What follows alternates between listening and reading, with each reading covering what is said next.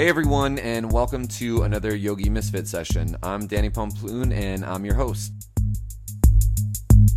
Today we have Nat Kendall on the show. Nat is a yoga teacher here in San Francisco. He is also a musical masterman, and I would say he's pretty well known in San Francisco for being like the chanting guru. So Nat, whoa, welcome to the show. Hey Danny, thanks for having me. Yeah, man, how's it going? It's going well. How you doing? I'm doing good, man. I can't complain. It's a good day to be alive in San Francisco. Amen. Yeah, chanting guru. You like that? Yeah, that's kind of bold, but hey, I'll do what I can. Well, when we were talking about you, when your name came up, and actually I was someone was hounding me about chanting, and I'm not. So for everyone listening out there, I'm not a big chanter. People have tried to get me to chant, and I've got this thing where I don't like the way I sound when I chant, and I've never gotten into it. Mm-hmm. And so someone was like, "You need to talk to Nat. He'll get you chanting. You'll see. He'll crack you open." Oh, I love that. All right, well, we got work to do. That was Peter Walters, by the way. Of course. Oh, Peter. So, welcome to the show, man. I'm super pumped to have you on and to chat a little more about you and about chanting. And if you guys are lucky, you might get me to chant today. All right. So, Nat, why yoga for you? Why yoga? Yeah. Wow, what a question. Why not? I know, exactly. I think yoga has, you're talking about being cracked open and stepping into new experiences. Yoga's done all of that for me. It's allowed me to come into full awareness of my body, my breath, mind, thoughts, heart, everything about it, and keeps me grounded, keeps me balanced, keeps me inspired, keeps me connected. So many reasons. Everything. Yeah. Yoga, yes. How long have you been practicing yoga? I feel like a lifetime at this point, but with knowing it as yoga and kind of the structure of yoga, I'd say in the last 10 years. I really got into it down in Santa Cruz. I was surfing all the time, and then yoga caught me, and I kind of felt like I could catch the same experience, the same flow of things from surfing in a yoga class, and It just it went from there, man. I've been devout since then, every day. That's awesome. When I first started practicing, actually, the reason I didn't want to do it, and I took a couple classes, but then I would go hang out with my surfing buddies, and they talked about yoga, so it just gave us something else to talk about while we were how it's like sitting out there waiting for waves. Yeah. So we would just talk about oh, we went to so and so's class, and it was pretty awesome, man. It was we totally our balance is way better, bro. Exactly. And it was really big in San Diego as well. It was huge out there in Encinitas specifically. Huge surfing community and huge yoga community out there. Yeah, definitely.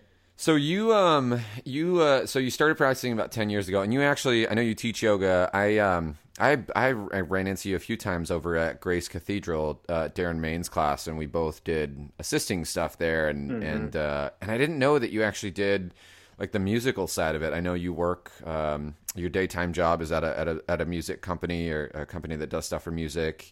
Mm-hmm. And then I kind of started seeing you in the studios, and you'd always be walking out with some instrument or a drum or I would catch you taking down a mic set or something.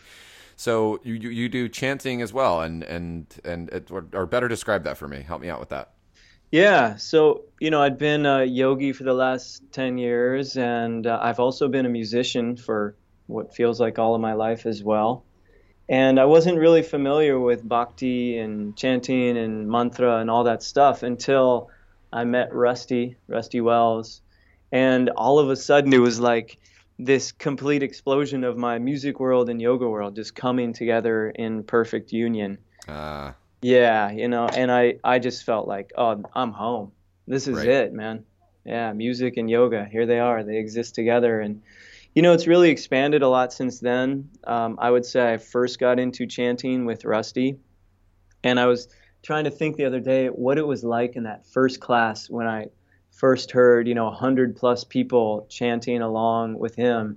And I don't remember what it was like, but I'm sure it was, a mixed kind of thing where it was like, what is this? Sure. What am I doing here? What are they saying? What does it mean?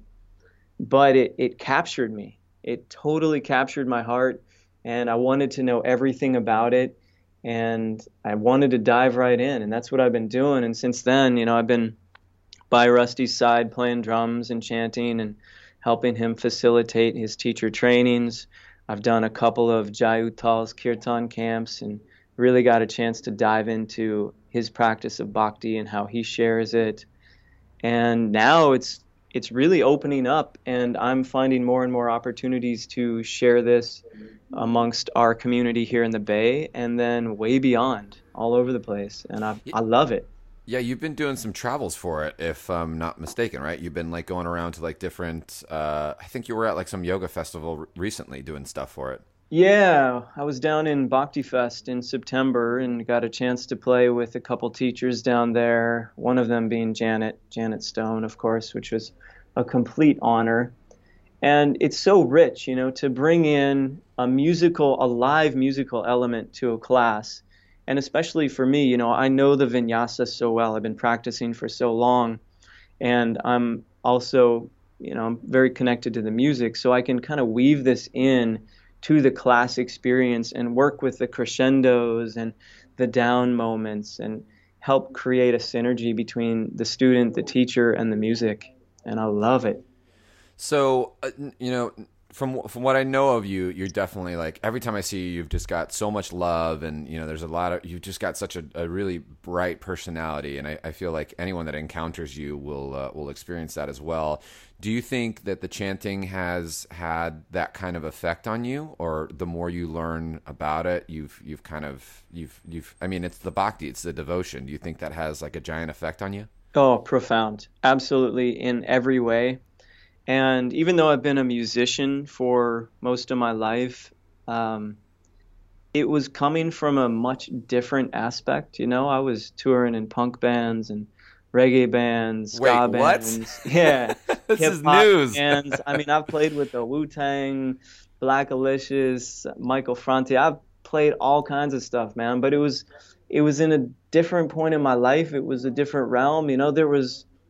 There was a lot more, I hate to say it, but there was like an egoic pursuit to music and kind of performing and what that meant. And then all of a sudden, I got to sit back and just offer up these songs to the divine, to a class, to the teacher. And all of that was removed. And something cracked open inside me. There was a newfound freedom and liberation to express this creative outlet of mine with music and voice. So yeah, it's changed everything, man. Just being able to sing every day, just tapping into that vulnerability. Yeah. Yeah, it opens up everything. I feel That like it's in all my relationships now.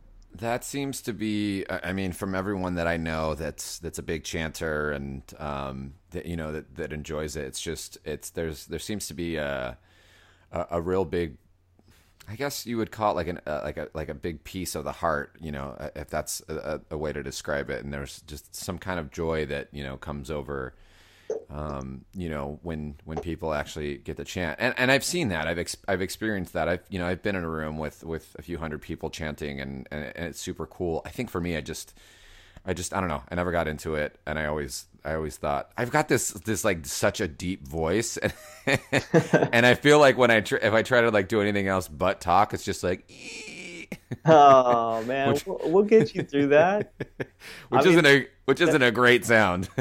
yeah, but that's the beauty of it. You begin to find a more full spectrum in your own voice, and you begin to tap into something that you hadn't experienced before. And like I said, it's so vulnerable. And Right. when you become vulnerable, when you open up to something and you can set aside your own self-judgment and fears and insecurities about it, man, you tap into something that's way bigger than you.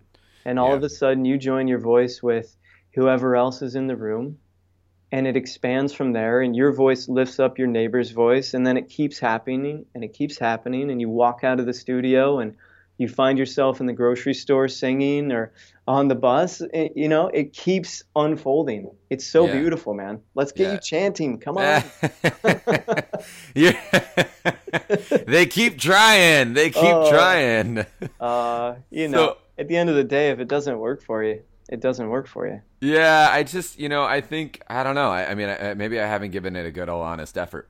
I want to go back into, kind of what you were saying. So let's talk a little bit more about the actual chanting and where it stems from and what's actually happening when you are chanting and what these chants are about. Like let's demystify it a little bit, because I know, like you were saying, like, well, what are these words and what are people saying and why are they doing this? Like, where does that come from or where does that stem from?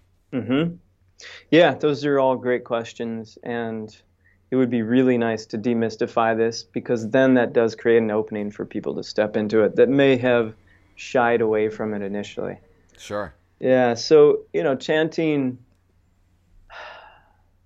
in its essence, the majority of these chants are calling out to God, to the divine, however you want to call it, Sure. however you make peace with that. People have a lot of different ways to approach that. And they're a huge part of bhakti, which is the yoga of devotion. And when I think of the yoga of devotion, I think of Ishwara Pranidhana, surrender, deep surrender to that which is, to what is right here in front of me. And when I open up my mouth and I sing out and I call out and I am completely unattached to what happens next, to how it sounds, or to what needs to happen, then all of a sudden I'm free. I've utilized this tool of chanting to find a moment of liberation, Mm. and there's nothing that I hold on to. So, with this chanting, however you want to make sense of it, find your own peace, but you're essentially calling out to something bigger than yourself. And in that, you find a way to connect with others and connect with that vastness. Now, there are thousands and millions of different chants. There's over 33 million different Hindu gods and goddesses, and we call out to many and many of them in their different forms, and we call out to them, perhaps to try and invoke some of their characteristics, some of their archetypes. Shiva, the Lord of transformation, the one who brings one cycle to an end so another can start again.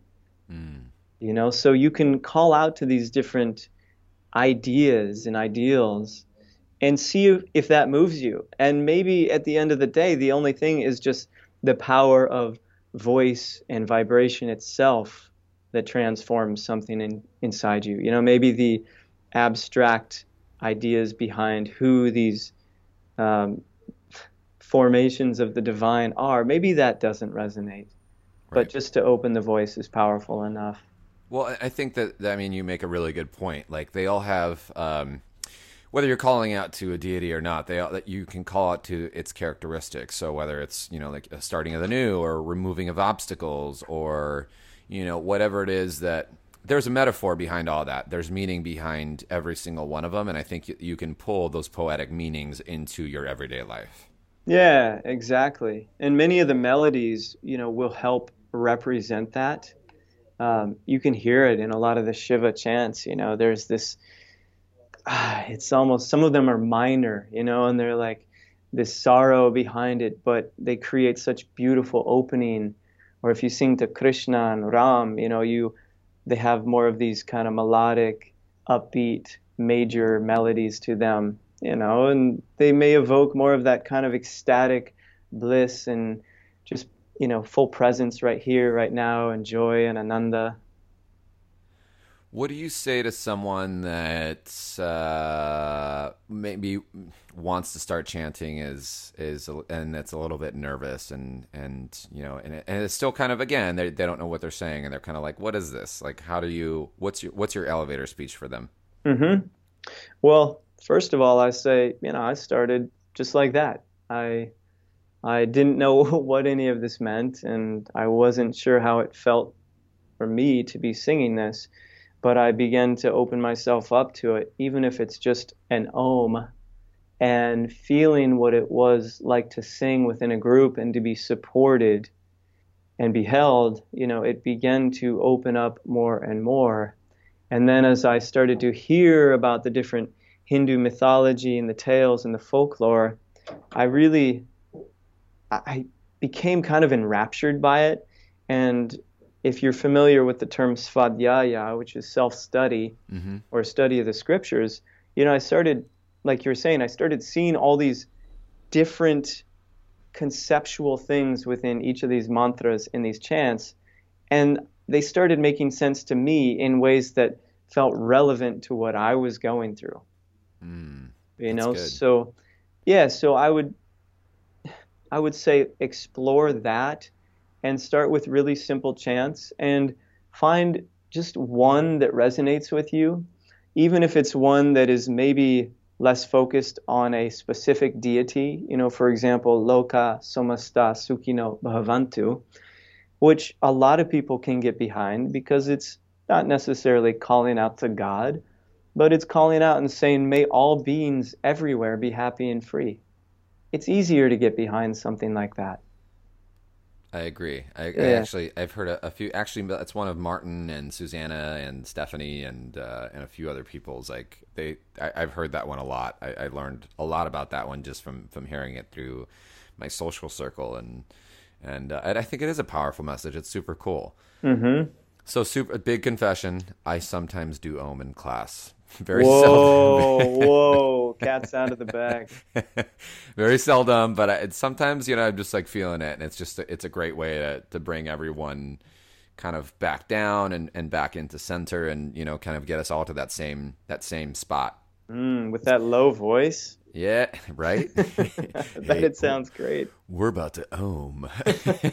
Ladies and gentlemen. Right? Seriously, the Barry White of Oming. Hey, use it to your benefit, man. Is that right? I think I got a new market. What and this might be a tough question. What is your all-time favorite chant? Yeah, that is a tough question because it changes from minute to minute, from breath to breath. I know so many of them at this point that I kind of just sit down and see what comes out of me, and that's the one that I'm in love with at that moment. That's totally fair. Yeah, that's like asking someone what their favorite movie is. You can't ask me that. I have like 5 million of my favorite movies. Yeah. All right. Let's do, if you're cool with it, let's do just like what's a quick, easy, accessible chant? Okay, I'll share one with you.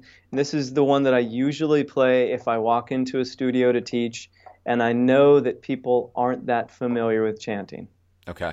All right. I've actually got my harmonium in here. Oh, yes. Can you hear it? Yeah, I can totally hear it. All right, cool. So the words to this one are Shri Ram, Jai Ram, Jai Jai Ram. All right. Shri Ram, Jai Ram, Jai Jai Ram. And the melody is very simple. You'll catch on quick. And are you going to sing back? Oh, man. You can't see me right now, but I'm turning like bright red and I'm nervous, but I'll try. So it's Shri Ram, Jai Ram. Jai Jai Ram. Jai Jai Ram. Oh, my God. Okay. All right. Do you want to do this? Happening. We could just Om. All right. We'll Om. Okay. We're going to Om 3 times to start. Okay. Then we're going to go into the chant. All right. All right. Deep inhale.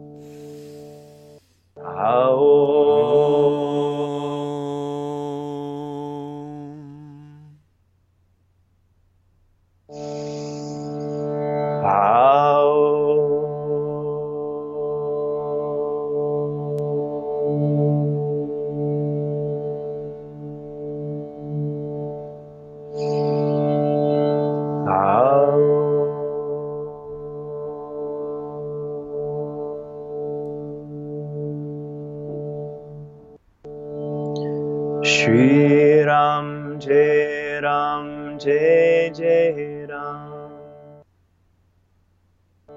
Shri Ram, Jai Ram, Jai Jai Ram. Are you still there, Danny? I'm still there. Are you singing? Oh man, I'm listening. I'm enjoying the music. All right, try one with me, okay? I'll call All right. one and then call the other one back with me. I'll support you fully, all right? All right. Here we go.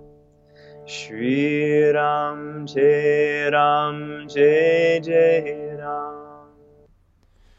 Shri Ram Jai Jai Ram Jai Jai Ram. You got me to chant, Nat. You got me to chant. And you know what? It was beautiful. Let's do it again.